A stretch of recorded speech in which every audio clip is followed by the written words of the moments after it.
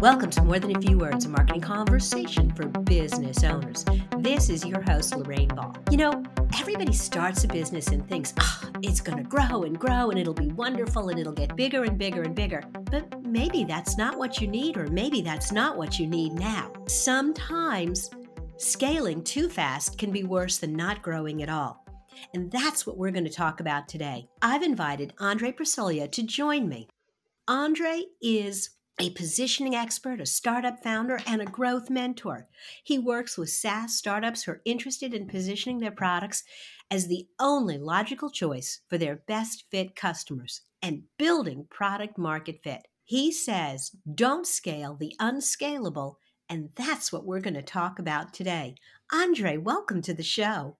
Hey Lorraine, thanks for having me. I'm so excited to have you here because I really want to jump into this topic. I've developed this fabulous product. Why wouldn't I want to grow?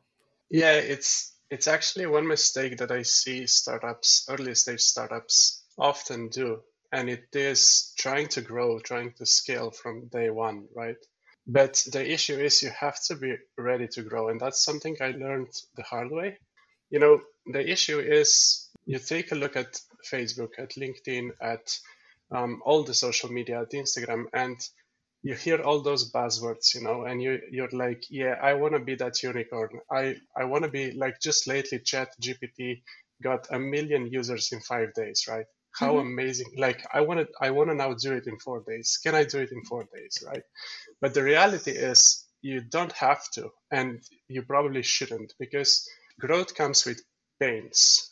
So you have to be ready to grow. Your infrastructure has to be ready to grow. Your company has to be ready. Your team has to be ready to grow. And I understand, that growth is fun. Success is sexy and everything. You want to be the biggest, the fastest growing. And especially in the last 5 years, everything was about growth in the startup world because, the economic situation was favorable and the market was favorable. And it was, let's grow at all costs. But the reality is you can't or you shouldn't really grow before achieving a strong product market fit. I want to go back and talk about what are the warning signs that you're not ready to grow? Yeah, so the entrepreneurship world, like the business world, is full of opportunities, right? I can do this and I can do that, and oh look, there is this type of audience, and I can build a product for them. And if I change the product just a little bit, I can sell to the other guys as well. And there is a ton of opportunities that you can take, and you shouldn't grow when you don't know which one to say no to, because the reality is 90% of the opportunities you should be turning them down. Like I have, like with my company, I have the opportunity, to do some lectures and to do, to pitch to some people and to help some, kids with some mentorship programs and so on. But the reality is I'm focused on one thing, and that's helping startups position their products. And so I'm not working with personal brands, and I should be saying no to personal brands and so on and so on. And why? Because I can then basically just grow better, get better projects, get better results with the projects, be focused on one thing, provide more value, charge a higher price for it. So you really suggest building your expertise in a very narrow niche first and scaling from there before you start taking on other projects that maybe require you to bring on different people or really do something that's sort of outside of your comfort zone.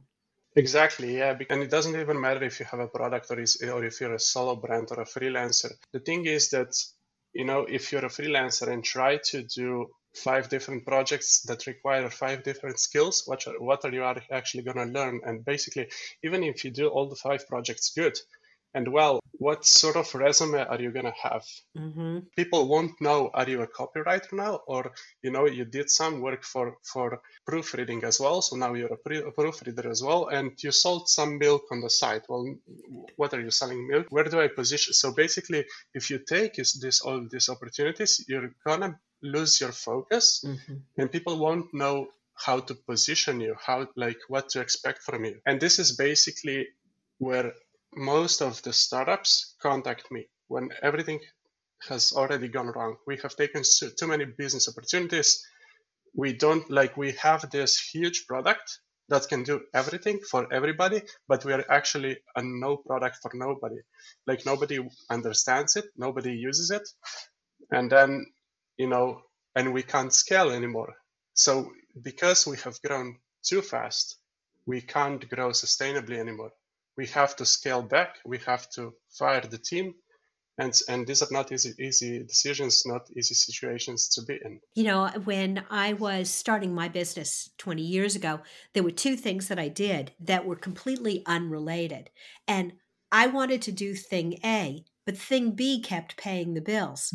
But I would keep going into networking events and I would talk about both of those things and nobody knew what I did. And one day I finally said, you know what? I'm not going to do the big business consulting anymore. I'm just going to focus on small business. And as soon as I narrowed my focus, I bumped into way more opportunities because people had a clear idea of where I fit in the marketplace. Exactly. And that's basically what positioning is, right? I talk about positioning a lot on LinkedIn. And one thing I noticed was many startups in the beginning, they don't care about the fundamentals. They don't care about the foundations, and they don't care about, for example, positioning and so on. It's all about growth, all about scale. But the thing is, positioning happens whether you want it or not, right? People will have an opinion on you, whether you want it or not. So it's better to form that opinion the way that it helps you. Mm-hmm. And you, for example, like you said, focusing on small businesses,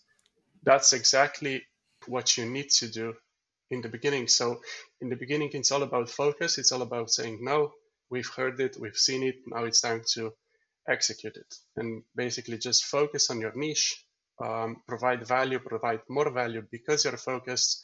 And basically people want to pay more money for top experts. So become a top expert. Okay, so I have my positioning down. Are there other things that can trip me up as I get ready to scale that I should be aware of before I plan that 3x multiplier growth? I would say that you have to play to your strengths. That would be the second thing that I would be very wary of. So a ton of startups, they just say like, okay, so we tried Facebook didn't work, and now we'll try something else. We'll try, I don't know, building a personal brand on Instagram. We'll do that. We'll do that with the influencers. We'll do that. We have, I don't know, I'll be the founder, and I'll play the role like I'll be a personal brand on Instagram. But you're an introvert and don't even want to expose yourself. So how is that going to work? It's not. You're going to hate it. And then you're going to start hating your job. And so play to your strengths.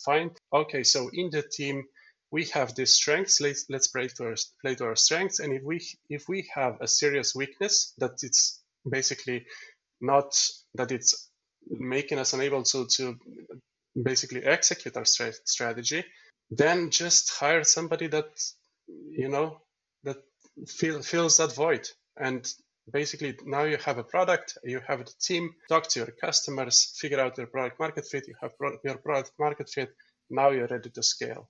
Fantastic. Well, Andre, this was great. Thank you so much for being a part of the show. Thank you. Thanks for having me. If you are curious about any of the things that Andre said, if you'd like to learn more about positioning your brand and scaling your startup, there'll be a link to his website in the show notes. And if you're looking for other resources for your business, be sure to check our digital toolbox. There are workbooks, white papers, webinars, and so much more.